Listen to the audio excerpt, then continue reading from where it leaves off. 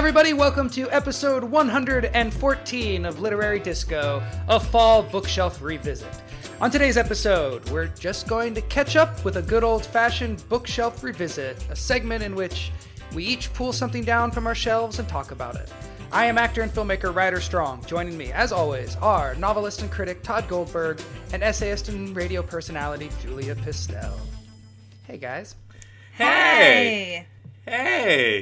We haven't seen each other forever. That's because you're so famous. I am so incredibly famous. Yeah, so Todd, you've been on the road for like 6 weeks of book touring? I've been on the road for 6 weeks, traveling around the country, pimping my new book, Gangster Nation. And I have to say, every single place I went, so I visited like 25 cities. And in every single event that I did, even when I did an event in Chicago on Rosh Hashanah, because I'm the worst Jew in the history of Jews, a Literary Disco listener showed up, which was awesome. And told you that they wished you were Julia. Yeah. Yes. The overwhelming thing that I heard was, please let Julia talk. Also, there's a lot of, apparently people are listening to the old episodes frequently right now, and there's a lot of, when is Will coming back? Let's have Will back. He was great. We should totally have Will back. We need to read some sci-fi or fantasy. Yeah. Get him to... So what I said always was, Will's coming soon, and the next episode, Julia will be allowed to speak. Wow. I just want to thank you, everybody, for advocating for me. It's really nice. Well, and what I've also learned is that people don't find me as funny as I find me. Is this an epiphany for you? I was going to say, hasn't this been the story of your life? A little bit of epiphany. Okay. But I had great experiences on the road. It was fun meeting everybody, and a lot of them brought me baked goods. Like I said on Literary Disco, hey, bring me baked goods, and motherfuckers brought me baked goods. That's awesome. It was great. You're abusing your power. Jeez. I am totally abusing my power. And then, for instance, in the Bay Area, this is actually one of my students, but they brought me cookies with cookies that had my face on them, and then cookies that also had my book cover on them. And they were quite tasty. It was very. How do you do that? Like somebody actually artistically icing, or is it like a printing? Some sort of. It's a printing thing. Yeah, printing technology. Have you ever gotten a cake with a face on it? No, I feel like I've like a seen photo. That, though. Yeah, I got one of those too. It was great in Chicago, in fact, on Rosh Hashanah. It was delicious. It was a fondant. I have no idea how this works. I'm fascinated. I'm gonna go down an internet rabbit hole once we're done. Listeners, if you could, one of you, make some cookies with Ryder's face on it, preferably the picture of Ryder with the wolf. I want cookies with the picture of Ryder with the wolf. Oh yeah, the like Teen Beat photo of me with the wolf. That's what I want. It was a great day, man. I got to meet a wolf and do a photo shoot. God. I was definitely old. I was out of the phase where I used to wear wolves on my t-shirts, but not that long out of that phase. I was really into wolves too. We've probably discussed this, but the Howling Wolf t-shirts from the mid-90s, man. Never into wolves. Can I tell you guys the most amazing thing that happened though on the road, and then we'll talk about our bookshelf revisit. So I was in Oregon City, which is just outside of Portland, and I was staying with our good friend Nicole Rosevier.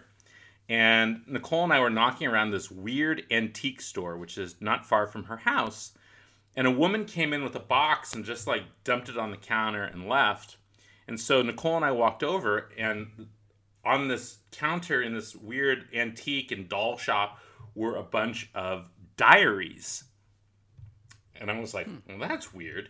And so they had the name of the person on the cover. Her name was Christy Morrison, and then she became Christy Bauman. And she was from like age 18 to 25. Every day she wrote in her diary from 1948 to 1954.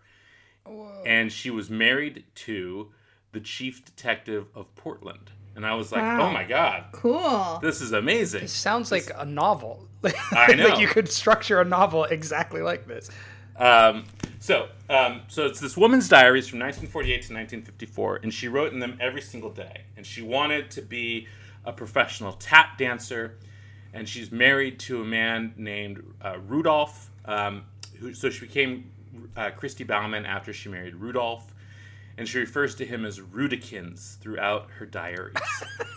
And they're both mundane and sort of, unusual because it's her every single day. So it's woke up early, went to the market. Rudikins had a case, so he wasn't home until late. Just sort of stuff like that. But also, like Christmas cards are shoved into these and all kinds of stuff. And it's, at some point, Rudikins gets transferred to South Carolina because he's in the Marine Reserve and he's an investigator at a base in South Carolina, a Marine investigator, so it's like NCIS type thing. And so there's lots of talk about things that he's investigating out there, and it's just all this stuff. One really unusual thing is that they have a habit of having a cup of coffee before they go to bed, and then the next day she says, had real trouble sleeping. I was like, well, stop drinking fucking coffee before you go to bed. Let's put 2 and 2 together, lady. But there's a lot of good writer, Todd? She's an amazing writer. A beautiful writer. Cool. So Nicole and I are looking through these things, and we're like, oh my God, this is amazing stuff. And then in 1954, and there's all kinds of personal information in here about them, and, she lists on the front page of the diary, she lists, essentially all of her personal information, including her social security number and all kinds of stuff. Her hat size. She was a 5.5 shoe. Her hat size was 22. She was hosiery 8.5. She was in the American Guild of Variety Artists. So at any rate, it's all sort of fascinating, and Nicole and I are reading them as we're standing in there, and it's just this whirlwind romance from when she was 18 to when she's 24, and she gets pregnant. But as I'm reading these, I'm beginning to notice sort of a trend with Rudikins, which is Rudikins gets called out a lot late at night to go on a case. Yeah. Mm-hmm. And then comes back stinking of whiskey. And I was like, oh no, Christy. And then, 1954, in May, hold on. I'm flipping through in May of 1954, and shoved into May 14th, 1954, I'm going to hold this up for you guys to see, is a slip of paper. And it says, a turning point. Whoa. What? And on that day, Rudikins showed up at 4:05 in the morning, stinking of whiskey.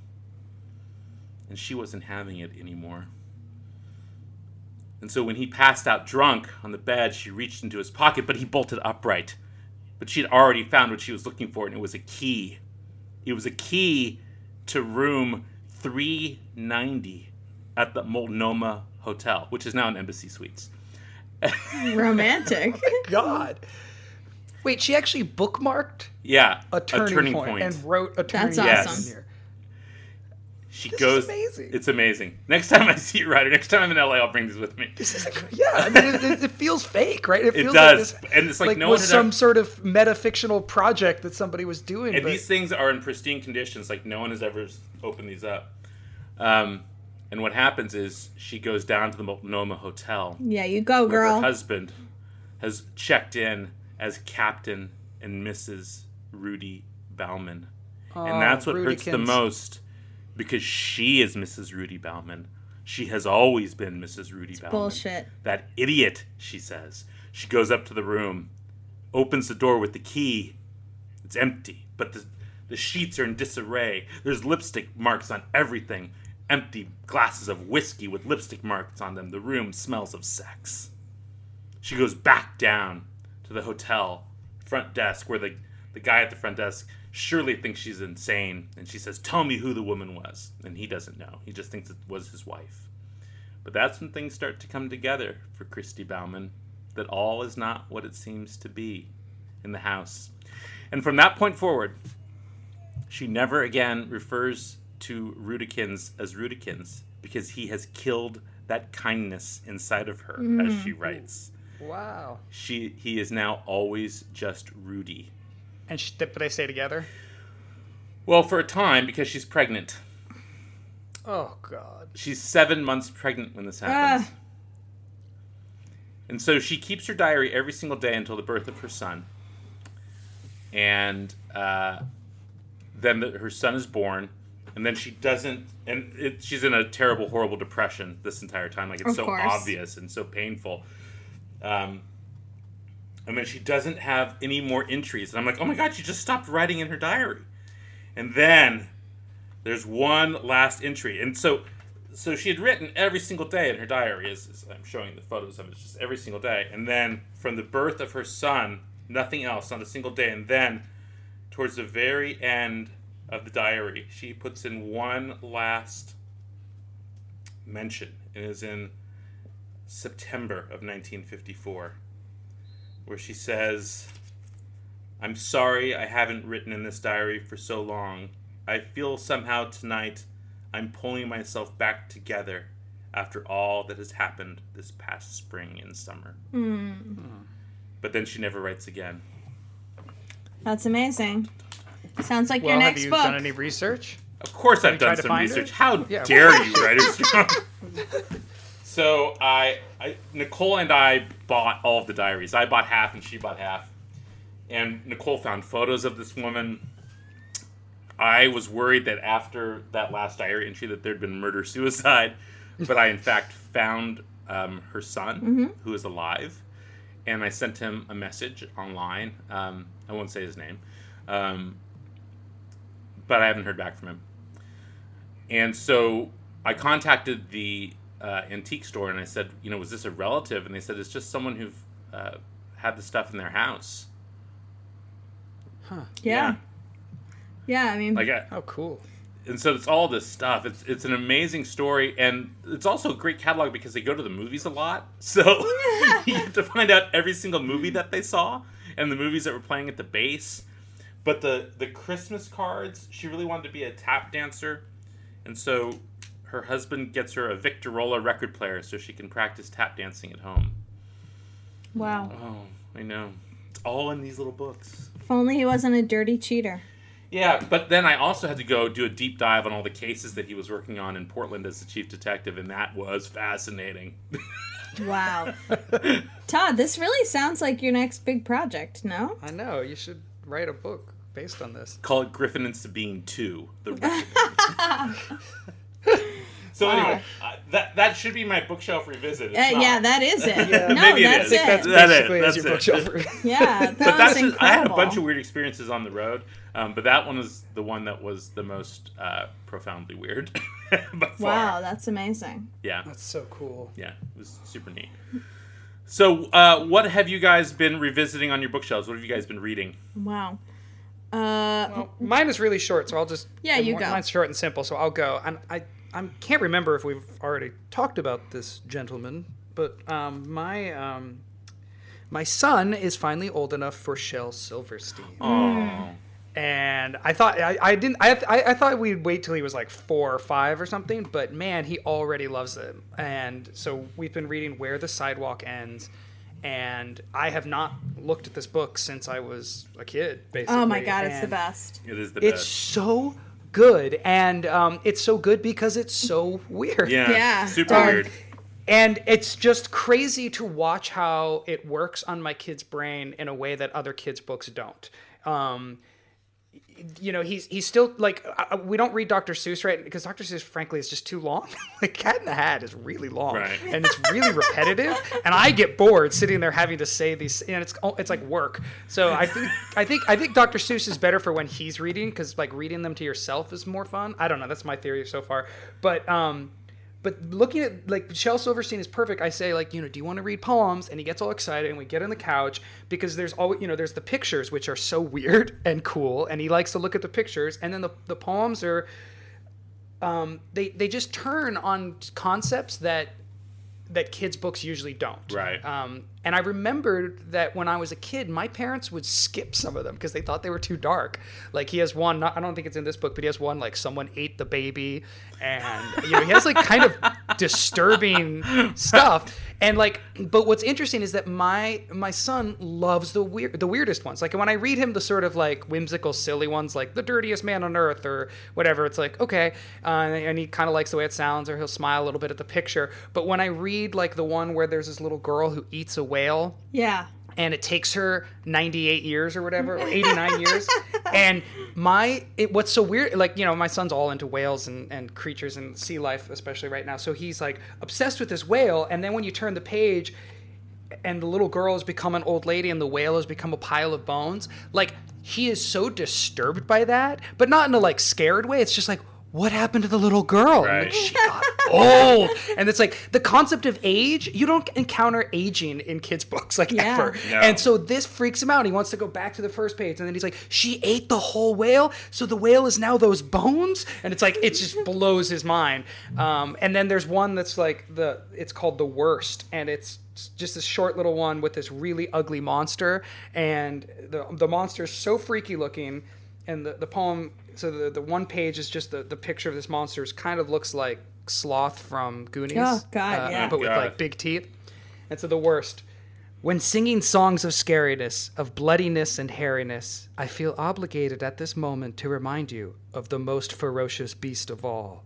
3,000 pounds and 9 feet tall. The glurky slurpy sklack. Wait, the glurpy slurpy skakagagrawl. Who's standing right behind you? My son makes me repeat this like 10 times. He just thinks it's the greatest poem ever. And he's obviously terrified by it. He looks, but I won't let him be scared of it. So because we just talk, and I'm always like, look at his funny teeth. He's supposed to be scary. And he's like, yeah. And then we'll go to another poem, and then he's like, I want to see the glurpy skaggerall. And you're like, yeah, okay. And he keeps wanting to go back to it. And it's like he's clearly disturbed by it, and he has to keep sort of like revisiting the poem to make it okay. And you realize like that's what Shel Silverstein does, because his poems end on weird notes. Like there's one about like two people, like they're flying in a shoe and they just disappear. Right. And it's like, we never know what happened to them. So they're unsettling in ways that kids' books typically are not. And that's what he's going to remember. That's why I remember them. I still remember Sylvia refuses to take the garbage out or whatever it is. Like I remember reading all of them. I have all the books still. Oh, yeah. And, you know, he was an amazing songwriter on top of everything else. Right. Well, that's the other thing I ran into. There's one poem in here called The Unicorn. And as I was reading it aloud, I'm like, there's a melody going on in my head. And apparently he wrote, it was converted into a song that was a huge hit in the 70s, like a kid's song about the unicorn not making it on Noah's Ark. It's great. And he wrote, cats and rats and he wrote on the cover of the Rolling Stone, that the Dr. Hook song. And Sylvia's mother said, everybody now, the next 3, go listen to the Story Songs episode. One thing I love though about what you're saying about that monster poem writer is like, I mean, I'm deep in like Halloween land right now with doing all this. I'm doing improvised horror movies at our theater, which is so fun. Couldn't be more fun. But like, you're getting to see your kid like fall in love with horror. Like the idea of like, I hate this more than anything, and I'm terrified of it, but I can't stop going back to that. Yep. I mean, that's what an interesting like psychological moment to see. Well, we're doing a kind of weird experiment because I love horror films, but I was terrified of them as a kid. Mm-hmm. Yeah, and me I too. also was not allowed to watch them as a kid. Right. Yep. Whereas Alex, my wife, grew up in a house where she watched Alien at the age of 5 and remembers it, and always grew up with horror films. Her dad intentionally never like held her back from watching the horror films that he was watching, and she loves them and was never scared by them or enjoyed being scared by them, but always knew that they were just movies and was never like kept up at night. So we're taking that tactic with Indy, because it's always been a debate between us, like, you know, what would be a better way to go, and it's totally working. He's never scared by movies. And it was so funny, we were watching the animated Rudolph the Red-Nosed Reindeer, which is horrifying. It's a horrifying movie. You think? Yeah. But, so we turned it on, and the abominable snowman starts coming, and you know the music goes, and we're watching it with my parents who were visiting for the holidays, and sure enough, like we're watching it, and we're not reacting, we're not saying this is scary, but my mom goes, I don't know about this, and is like looking at Indy, like, is he gonna be okay? And we look at her, we're like, stop. And sure enough, she stopped, and he did not get freaked out. And I realized, like, okay, my mom programmed me to be scared of movies when I was a kid. And I think it's really... You're like that character in Mindhunter who was programmed to be a serial killer by his mother. I haven't seen it, but I think that we do, like, you know, how as a group when you're watching something with your family, how you react to it really informs how your kid is going to respond to it. Because like I remember, you know, and I think that's an important exercise for like developing humor. You know, because like when I think about things that I think are funny, they're mostly what I remember laughing. Like watching movies with my parents and like what they laughed at. So it was like, even when I didn't quite get it, I would laugh. And I think it's the same thing with fear. It's like, well, you know what to be scared of, mostly by, you know, by what your parents let you know or indicate you shouldn't watch or this is bad for you. So we're kind of saying everything goes. And so far, like, he's not scared of anything, which is great. He's intrigued, and it clearly like rubs his brain a certain way, but he wants to go back and visit it, and he doesn't talk about it in terms of like, this is scary, I don't want to watch that. He says, like, I want to watch it again. What about the bullying message in Rudolph the Red-Nosed Reindeer? It's intense. Yeah. I mean, it's like... it's profound. Oh, my God. It works on so many levels. I mean, the whole idea of these misfits and, like, the island of misfit toys. And it's like, because Rudolph isn't, like, man enough and, like, he doesn't play with it. It's great. And he's given sort of a quasi-feminine voice. Oh, It's a very strange and he's got the weird nose, right? Like, he's born with this, like, deformity that then becomes his great strength. It's awesome. Yeah. I don't know. It's the best, Todd. I don't know why you're so disturbed by this movie. It's fantastic. Because when I was a kid, the Abominable Snowman scared the crap out of me. Yeah, the Abominable Snowman scared the crap out of me. But then the elf who wants to secretly be a dentist? Yeah. Herbie. Herbie wants to be a dentist, It's great. It's a great little movie. Well, And then Herbie stands under the Abominable Snowman, and he's right under the Abominable Snowman's junk, and there's that one scene. But to get back to Herbie... to get back to Herbie for a second, like... You know, this is something that I've talked about a lot with my friends as Harry Potter becomes, you know, it is so canonical and, like, every kid likes it. But, like, so much British, like, children's literature, it's all about, like, your personality or your bloodline is your destiny, you know? Like, so, like, you are this way, you've been sorted into this house, so you are brave or you are evil or whatever. And Hunger Games is like that too, even though it's more about society. But like Herbie the Elf is just all about being like, I was born into this thing and it feels so wrong and I want to choose this other life. And like, what a great, lovely children's story. We don't have enough of those. And it turns out that the Abominable Snowman really just needs some periodontal work. Exactly. Right. Yeah. I mean, it's also a story about flossing when you really look at it. You know, it's about getting in there and flossing. Okay, we've gone off track, so I'm going to do my book. Yukon Cornelius. Remember him? Who are you? Who am I? The name's Yukon Cornelius, the greatest prospector in the North. Fuck Yukon Cornelius. Yukon. Fuck that and he's guy. always like licking his. He throws his pickaxe and then he like licks it furiously. It's a really weird Yukon animation. Cornelius is a deeply troubled Yukon Cornelius character. Like, not. That's the thing that's not safe for children is Yukon Cornelius. Yukon Cornelius. His axe. Guys, it takes all kinds. He's cool.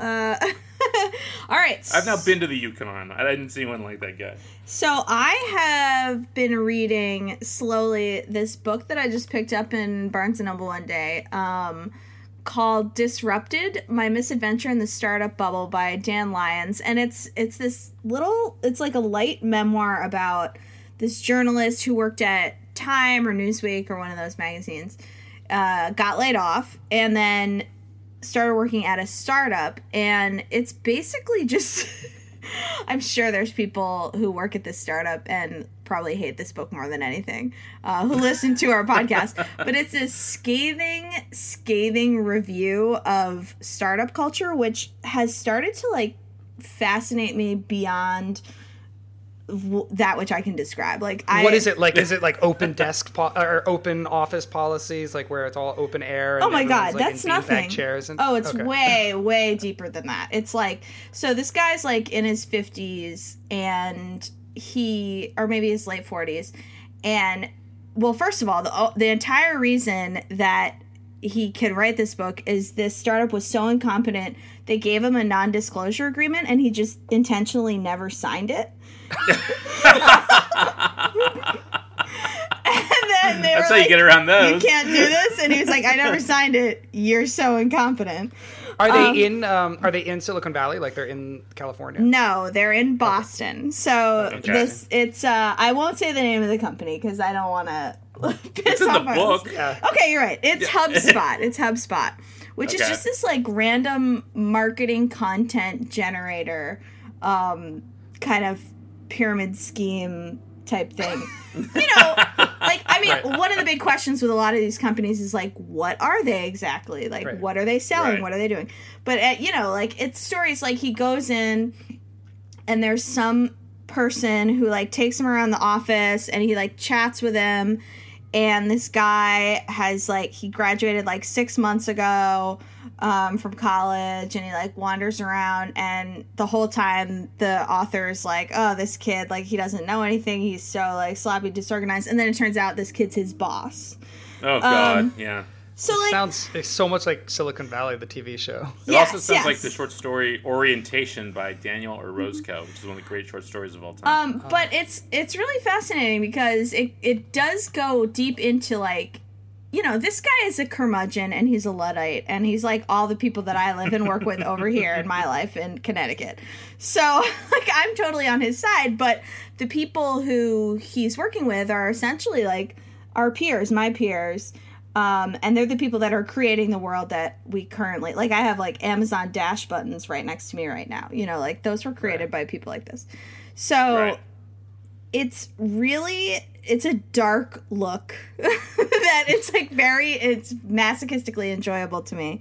But it also is terrifying because it talks about things like, how these companies are actually financially structured, like how they are designed for the venture capitalists to make a profit, but then all the employees, like, lose all their money, and it's really dark. So I recommend it. It's funny, and it's horrifying, and it'll make you very depressed. And what's the title of it again? Disrupted. What's the title?